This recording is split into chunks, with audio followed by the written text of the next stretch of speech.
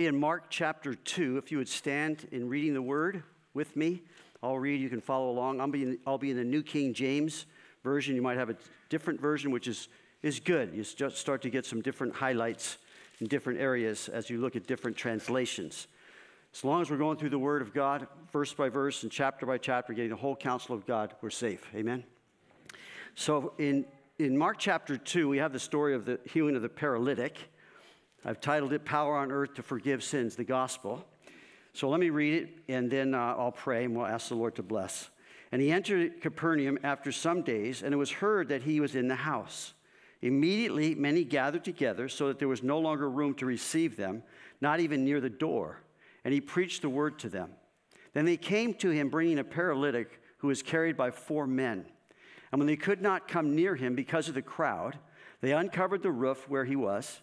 So when they had broken through, they let down the bed on which the paralytic was lying. When Jesus saw their faith, he said to the paralytic, "Son, your sins are forgiven you." And some of the scribes were sitting there and reasoning in their hearts, "Why does this man speak blasphemies like this? Who can forgive sins but God alone?" But immediately, when Jesus perceived in his spirit that they reasoned thus within themselves, he said to them, "Why do you reason about these things in your hearts? Which is easier to say to the paralytic, 'Your sins are forgiven you,' or to say, 'Arise, take up your bed and walk'? But that you may know that the Son of Man has power on earth to forgive sins," he said to the paralytic, "I say to you, arise, take up your bed, and go to your house." Immediately he arose, took up the bed, and went out in the presence of them all, so that all were amazed. In fact, that word amazed means they're out of their minds. I mean, so incredible, as you can imagine. They were amazed, they're out of their minds, and glorified God, saying, "We never saw anything like this." So, Lord, we're thankful you came and you demonstrated to a world lost in sin, to those who were interested and those who had no interest at all. You came to live your life perfectly in order to go to a cross and die there to complete the work of saving us from our sin, forgiving us as only you can. And so we love you, Lord. We are praying your blessing over this word that I've prepared this morning. We pray for anyone who is here or in the sound of my voice, who's hearing your word, that you draw and don't know you, that you draw them to yourself as you said you would. Draw them. May they know, Lord, their need. May they acknowledge it. May they repent of their sin, turn from their old ways, and receive you as their Savior, even this morning as we go through the word. So bless, I pray now, in Jesus' name. And everyone said, amen. You can be seated. So this story in Mark chapter 2 is also found in Matthew chapter 9 and Luke chapter 5. It's a really fun story, as you can imagine.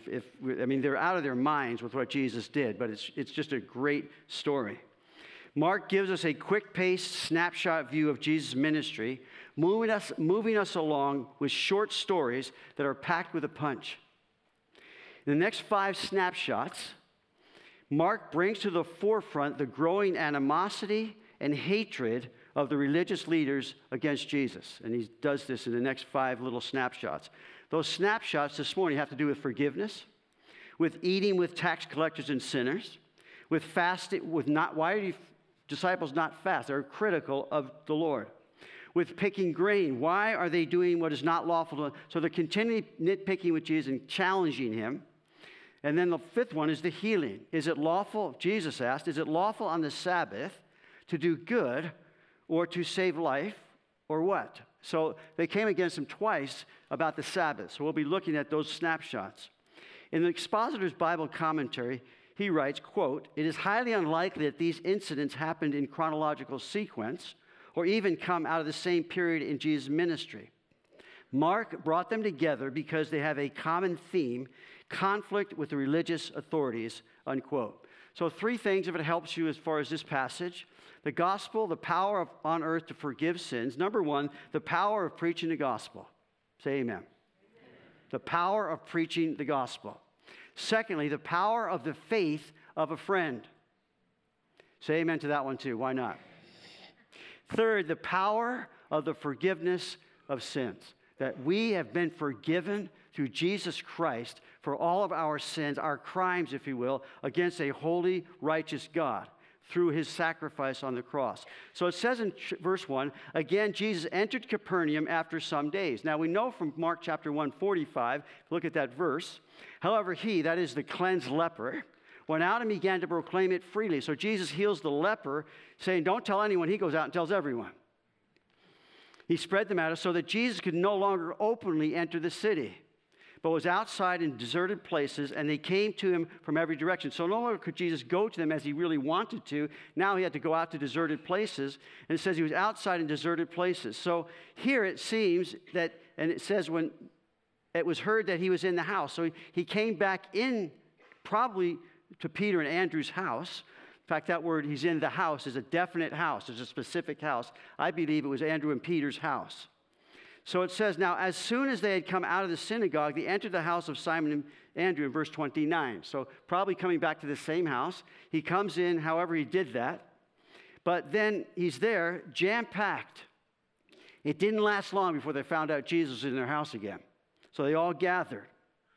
Absolutely no space to squeeze in, to even get in through the door, even from the door. It just started crowding out. Now, it was culturally accepted, it was expected, actually, that people would show up uninvited. So that was just a normal part of their culture, an open-door hospitality. So that's what was going on. Now, this is what we're going to look at a little bit this morning. Though he's unable to get to him physically, Jesus is going to minister to them spiritually. How? Through the Word of God. So they can hear, maybe can't see, but they can hear that. Jesus repeatedly preached the word and commanded his disciples to do the same. In Mark chapter 1, verse 14, now after John was put in prison, Jesus came to Galilee preaching the gospel of the kingdom of God and saying, the time is fulfilled and the kingdom is at hand. Repent and believe the gospel. In Mark 1, 38 and 39, but he said to them, let us go to the next town, that I may preach there also, because for this purpose I have come forth, to preach God's truth, to preach the word. And he was preaching in their synagogues throughout all Galilee and casting out demons. He was going from synagogue to synagogue. He was preaching the gospel. He was ministering to them spiritually. They could hear what God was saying.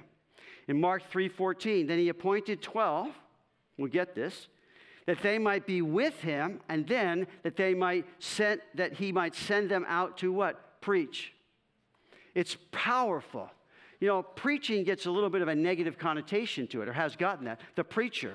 Preaching is God's means of saving people's souls. The spiritual healing that comes through the preaching of the gospel. So the disciples continue to do the same thing throughout the book of Acts. We are commanded as believers to do the same thing. The power in the preaching of the gospel. God has ordained that. So in Mark 16, we have these from the Gospel of Mark at the end.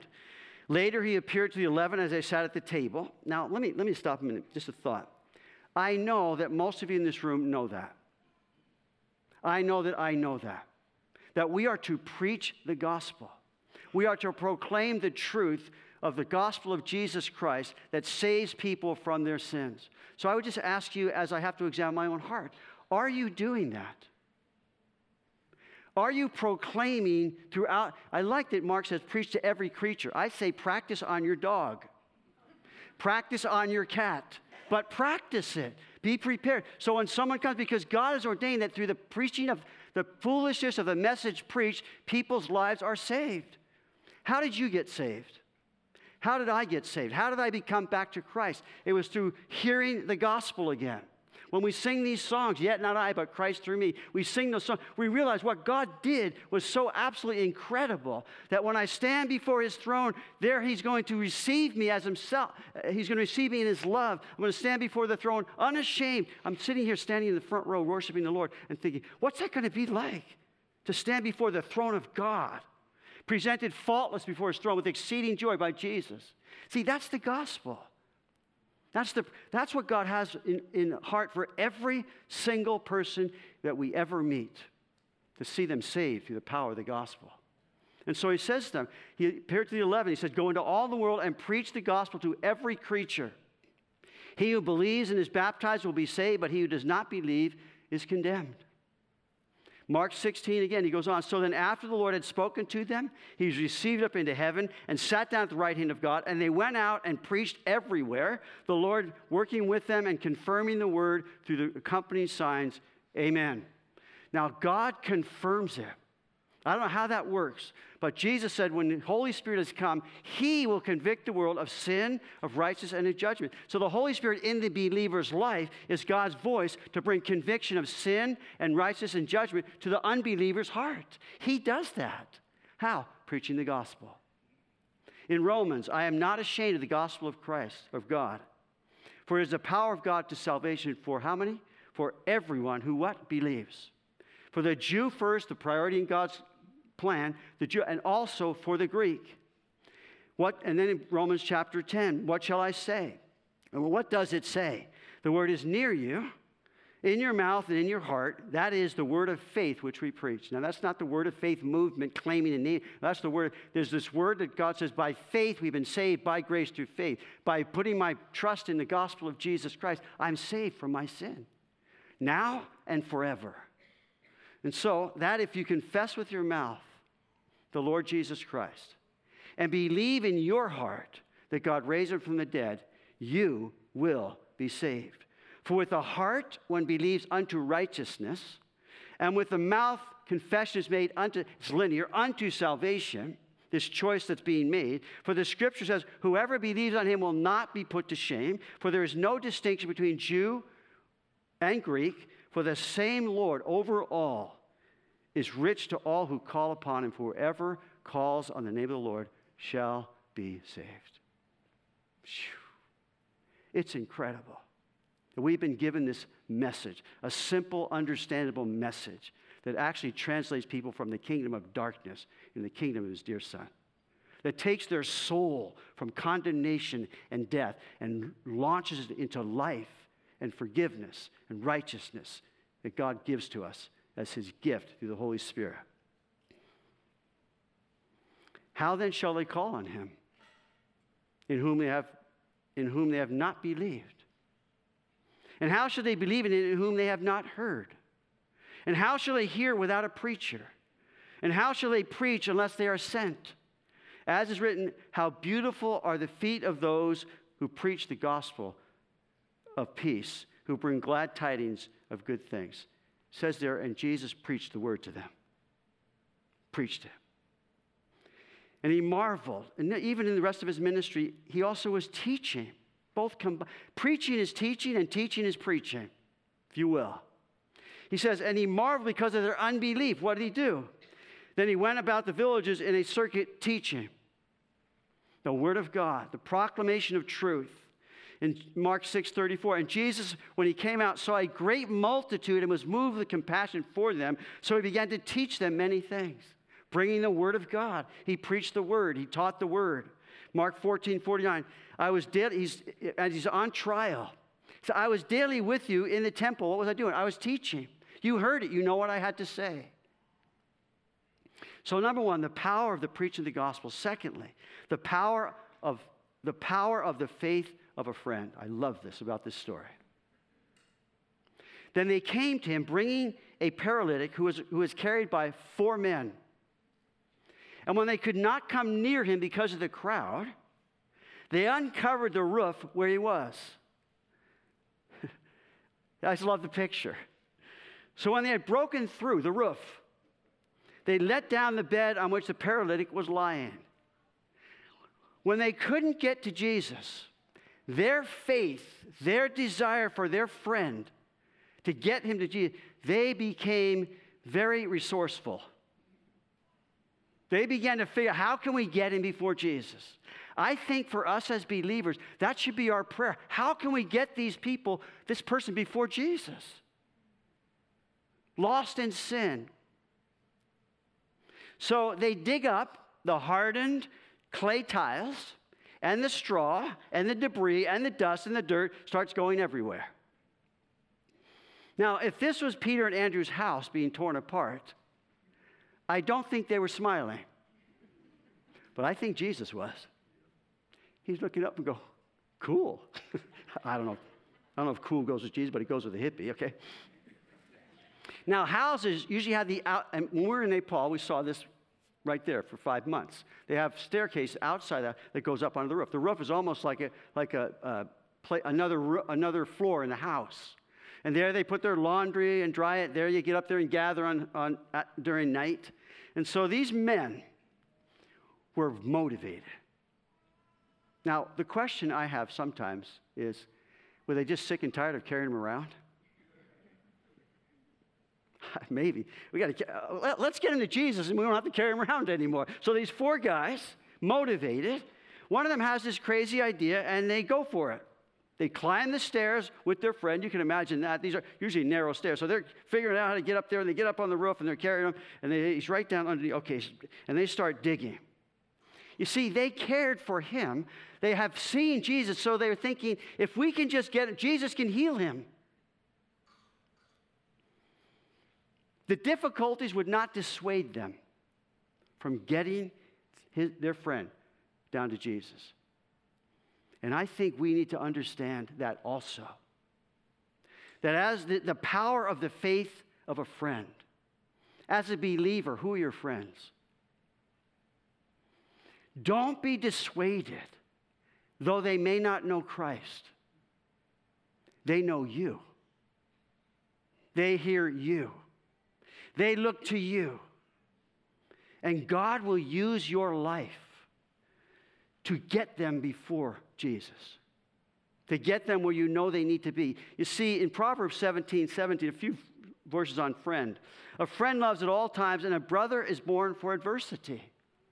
In other words, when there's adversity, thankful for the brother. But it also means if you got a brother, you're probably going to have adversity because he's your brother. So there's that connection. Proverbs 18:24, a man who has friends must himself be friendly, but there is a friend who sticks closer than a brother. You can say that definitely is Jesus. Proverbs 27:9, ointment and perfume delight the heart, and the sweetness of a man's friend gives delight by hearty counsel. You see, as believers, we're supposed to have answers. The world is looking for answers. And so our relationship with the unbeliever gives opportunity for us to speak these things into their lives. Give them counsel as God would give us the wisdom from his word. Help them. And not only one way, it's 2-way. People also can help us. The unbeliever can be a part of our life and help us in understanding things. And I've found that many times. You know this one well, Proverbs 27:17. As iron sharpens iron, so a man sharpens the countenance of his friend. If you have those good friends, you know it sharpens your life. David had lots of enemies, but David had a friend who loved him as his own soul. Are you not thankful for those who love you as their own soul? I'm thankful for my wife, Charlotte, my best friend next to Jesus. Just people there. And David, he had a lot of heartache, but he had Jonathan. Whew. Heartache is when friends start to show up. And these friendships, the power of the faith of a friend. Friends that believe in us. Friends that are there to help us. In 1 Samuel it says, so David saw that Saul had come out to seek his life, and David was in the wilderness of Ziph in a forest. Now this is Jonathan's dad, the king. Then Jonathan, Saul's son, arose and went to David in the woods and strengthened his hand in God. And later on in David's life, as he's then on his own, and it tells us that he strengthened himself in the Lord. Our relationship with our friendships strengthen us, but then they also help us to when we need to strengthen ourselves, we begin to be able to do that because of friendships. And Jonathan was David's best friend, a deep, loving relationship. Now, verse 5, when Jesus saw their faith, he said to the paralytic, son, your sins are forgiven you. Whose faith? It says their faith. At minimum, it's the 4 men. Was it their faith that leads to their friend's healing? That's a good question. Or was it a man's faith? It's a good question. But at minimum, their faith, these 4 men, got their friend to Jesus that he might be healed. So we can go back and forth on whose faith they see. At least the 4 of them, maybe the 5th also. But either way, they knew it wasn't their faith that he needed. He needed his own faith in Jesus. He needed to get before Jesus. And I can picture the friends as they're tearing apart the roof. And then they let their friend down. And there he is. And Jesus says, your sins are forgiven you. I say, no, heal them. Well, just heal. Oh, what are you talking about? Heal them. In those days, and even today, disease and death were viewed as a consequence of man's sinfulness. Healing was predicated on God's forgiveness. But Jesus made it clear, note this, he made it clear that not all sickness is a result or the consequence of sin. Do I understand that? I don't get it. But that's the truth. So you're sick because there's sin in your life? Jettison that immediately. And ask the Lord to show you what's going on. In John chapter 9, now as Jesus passed by, he saw a man who was blind from birth. And his disciples asked him, saying, Rabbi, who sinned, this man or his parents, that he was born blind? Jesus answered, neither this man nor his parents sinned, but that the works of God should be revealed in him. God has a plan and a purpose. Do I understand? I don't. Do I understand? Why doesn't God heal everyone? I don't know. But there are these shysters who make a lot of money that God wants you to be healed. Why aren't they going to the hospitals and healing everyone? Why aren't they? You see, it doesn't add up to reality. There are certainly connections between the physical health of the body, and sinfulness. A person who drinks excessively will ultimately pay the price physically. That's just the deal. So there are those connections. People came to Jesus for many, many reasons. Many selfish reasons, even for us in our own lives. I would say, so be it. Just let's get them to Jesus. Let's get myself to Jesus. Let's get our eyes on him. Let Jesus capture our hearts. Let's get them to Jesus and let Jesus capture their hearts. Because God wants to speak to them personally in their difficulties, in their problems, in their sin. He wants to speak to them as only he can to heal their lives. But they got to get to Jesus.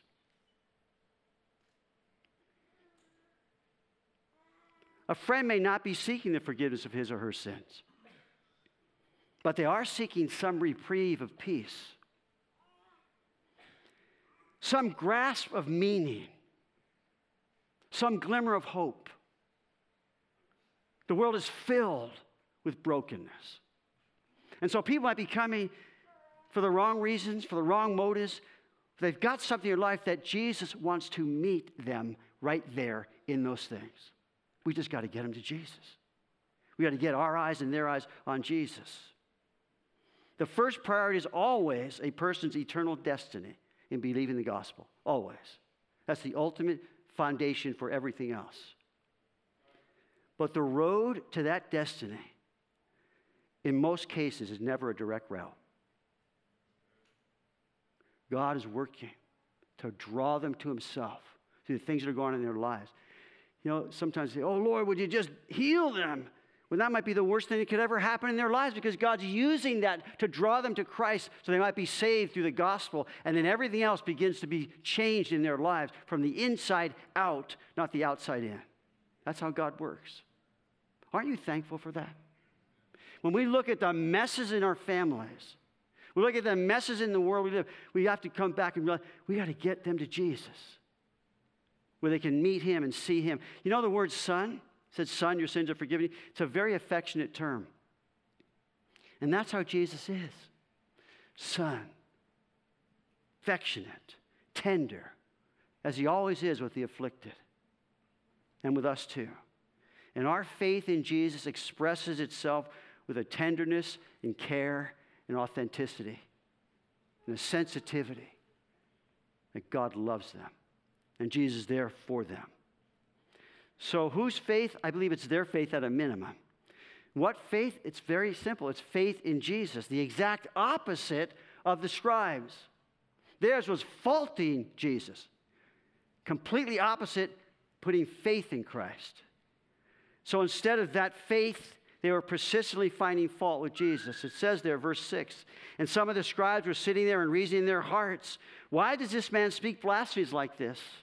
Who can forgive sins but God alone? But immediately when Jesus perceived in his spirit that they reasoned thus with themselves, he said to them, why do you reason about these things in your hearts?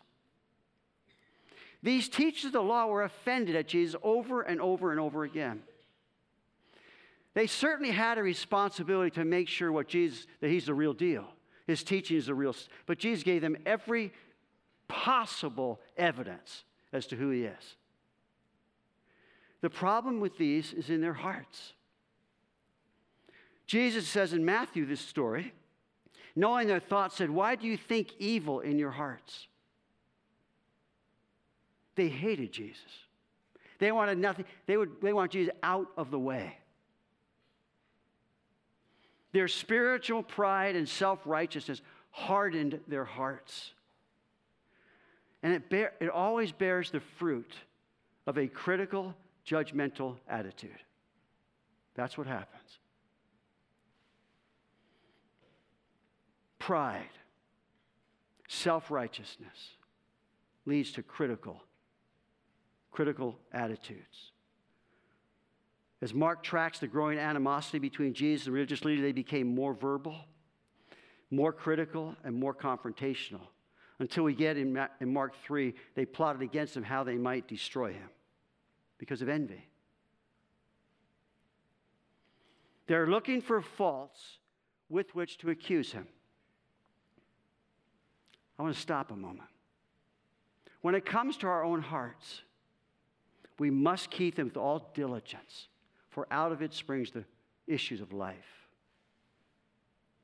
We must be vigilant to not allow our minds to stay critical at others. It's like rottenness to the bones in Proverbs. There is nothing more corrosive than a critical spirit. We are going to have problems with each other. We are going to see each other's faults. None of us are immune from being critical. None of us are immune from finding fault. But may God help us to handle our hearts biblically. Number one, get it right with God if it's sin in your heart. Repent and thank God for his forgiveness. Or go to the person with an open mind, a humble heart, and a listening ear. I find that listening, James even says it, be quick to hear and slow to speak. It's so easy to be quick to speak and slow to hear. I find that if there can be a little more time taken to listen, it helps to be able then again to understand, to receive, to forgive, or to ask forgiveness. So go to the person or go to a person who can do something about it. Not to anyone else who knows nothing about it. It's called gossip. God help us. Proverbs 18:8 says, the words of a talebearer are like hasty trifles, and they go down to the innermost part. When we're talking about someone else critically, not having gone to them, somehow our sinful fallen nature likes it to hear something. But it starts to affect us. It's digested. It begins to cast shadows over someone that we knew nothing like that about before. I'm speaking for me as well as I hope for some of you who just need this admonition, if you will. Let us be quick to listen. Let us be careful in how we handle these things. Open rebuke is better than carefully concealed love. Faithful are the wounds of a friend.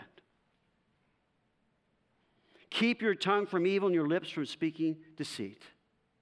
He who covers a transgression seeks love, but he who repeats a matter separates friends. And above all things, have fervent love for one another, for love will cover a multitude of sins. God help us. Ephesians puts it this way: let no corrupt word proceed out of your mouth, but what is good for necessary edification. Think about what you say. Think about what I say, that it may impart grace to the hearers.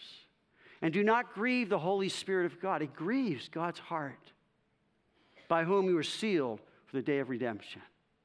Let all bitterness, wrath, anger, clamor, and evil speaking be put away from you with all malice, and be kind to one another, tender-hearted, forgiving one another even as God in Christ forgave you.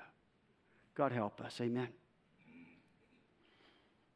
I've got lots of flaws about which you will be accurately critical. But I would ask for your patience and mercy. And I know you would ask the same. Jesus said, blessed are the merciful, for they shall obtain mercy. Now, verse 8, but immediately when Jesus perceived in his spirit that they reasoned thus within themselves, he said to them, why do you reason about these things in your hearts? He knew the wickedness of their hearts, and he called them to account in it. These scribes were trapped in that house, and they were also trapped before Jesus and couldn't get out. So Jesus calls them to account for who they are. They were right in that only God can forgive sins. Only God can. But they were dead wrong in saying that Jesus was blaspheming. He was not. Their evil intentions and this same charge of blasphemy was what ultimately led them to arrest and execute Jesus. Friend, you can't be only half right about Jesus. He is either who he's claiming to be, the forgiver of sins, or he's not. Today's more enlightened so-called Bible scholars deny that Jesus ever claimed to be God. Yet Jesus' own enemies understood this was exactly what he was claiming. In John chapter 10, the Jews took up stones again to stone him. Jesus answered them, many good works I have shown you from my Father. For which of these works do you stone me? The Jews answered him, saying, for a good work we do not stone you, but for blasphemy, and because you, being a man, make yourself God. His enemies understood exactly what he was saying. And Bible scholars today don't seem to understand that. Do not make the same mistake about Jesus. Jesus claimed to be God and demonstrated the same by the rising from the dead.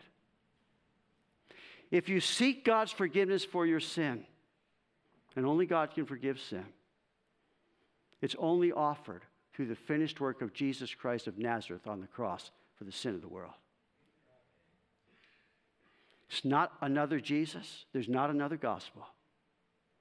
Jesus said, if you believe not that I am he, you will die in your sin. There are other Jesus that you can choose to believe in. And I know for the most part, I'm not speaking to you, but we're praying as we think about the gospel, and we think about our friends, and we think about what they're caught up in. We think about many churches now that have fallen prey to these deceptions of the devil. There is the Jesus of Mormonism. There is the Jesus of Jehovah's Witnesses. But neither are they the Jesus that is God, the incarnate Word. So 1 John, he writes, beloved, do not believe every spirit, but test the spirits whether they are of God, because many false prophets have gone out into the world. By this you know the Spirit of God. Every spirit that confesses that Jesus Christ has come in the flesh is of God. He came, God himself manifested in the flesh. If they deny that, it's not the same Jesus.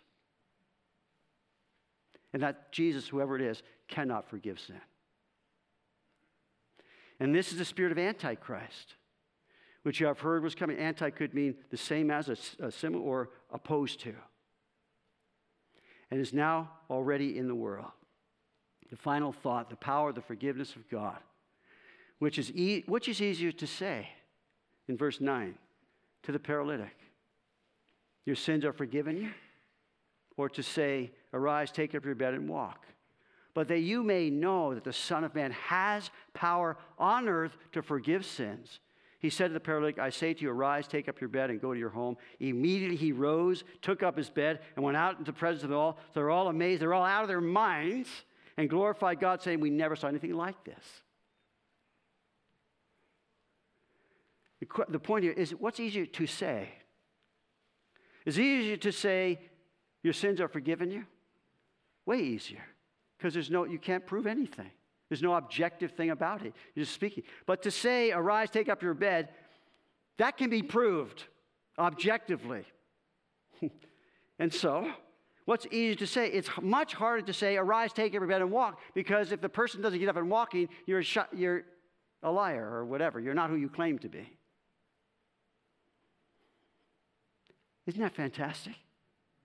In other words, Jesus meets the greater need, the healing, the spiritual forgiveness of sin, by using the lesser need to draw the attention to who he is. He's the one who can do it. He can forgive sins. So this forgiveness is the greatest need through Jesus Christ, we receive God's forgiveness.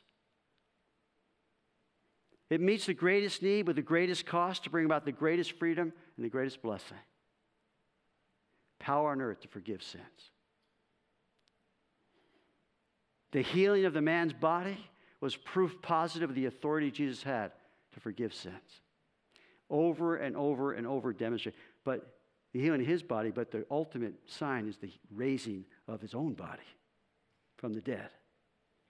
The forgiveness of God is declared, questioned, validated, and confirmed, indeed. I just want to close by sharing with you a beautiful snapshot that I was first shown when taking an inductive Bible study class with Dan Finfrock. Many of you have taken that class. We haven't done it for a long time, but he's with Intensive Care Ministries. This was one of the passages that we were dissecting.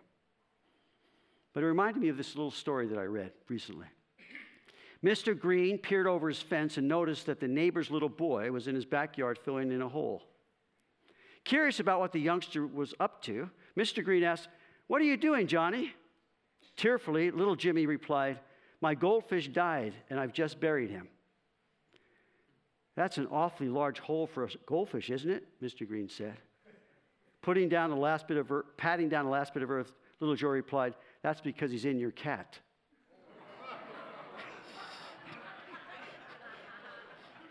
Sorry, cat lovers.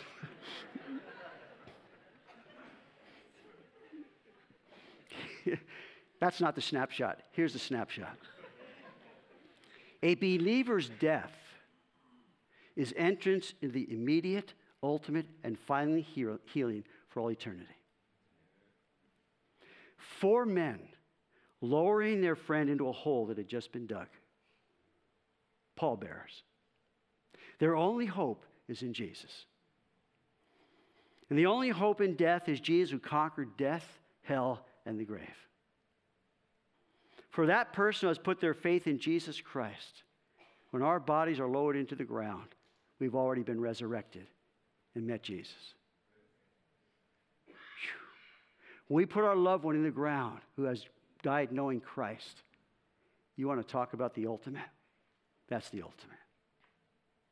And thus it puts, the weight of the gospel of Jesus Christ as our responsibility for all people to come to know Christ. Jesus said, "All the Father gives me will come to me, and the one who comes to me I will by no means cast out. I have come down from heaven not to do my own will, but the will of him who sent me. This is the will of the Father who sent me, that all he has given me I should lose nothing, but should raise it up at the last day." It just brings me back again to what I was just thinking when I was standing that last song. Here we are worshiping. What's it going to be like to stand before the throne? I mean, in reality. That's what we have. He's going to raise us up in the last day. I don't know what your theology is eschatologically, but this, we all agree. One day, we shall stand before him and be with him for all eternity, serving him, the King of kings and Lord of lords, who died for my sins, rose again for my justification, and is waiting to come back and take me to himself, that where he is, I can be too. Yeah. We know if our earthly house is tent to dissolve, we have a building of God not made with hands, eternal in the heavens. And for this we groan, earnestly desiring to be delivered. Not that we be unclothed, but further clothed, that mortality might be swallowed up in life. 1 Corinthians 15. So the gospel, power on earth to forgive sins, the power of preaching the gospel, the power of the faith of a friend, and the power of the forgiveness of God. What a great message we have in the gospel. Have the worship team come in. Would you stand, please? And we'll sing a song together, and I'll close. Now let's just bow our hearts now as they're coming out and lift up in our minds, in our prayers, our loved ones who don't know Jesus Christ. Just in your thoughts right now, your prayer to God, name them as you think of them. Just lift up their name to God, interceding for them, Lord. You draw them to yourself. You deliver them from the blinding influence of the devil. You deliver them from the confusion of this world, the confusion of the devil. You deliver them, Lord, through just a sliver of light, a truth they heard, a scripture they knew. Even as we pray right now at this time, what is it, 10:13 on Sunday afternoon, that these loved ones of ours would come, you'd grant them repentance and acknowledge of the truth, that they may come to their senses, escape the snare of the devil who has taken them captive to do his will. That's our prayer right now. We lift those to you, Lord. Meet them, God. We pray for those who are in their lives, circumstances are going on. You'd use them to draw them to you in repentance, faith, salvation. In repentance and returning back to you as prodigals. Our prayers are hearing them, Lord, right here from this room this morning.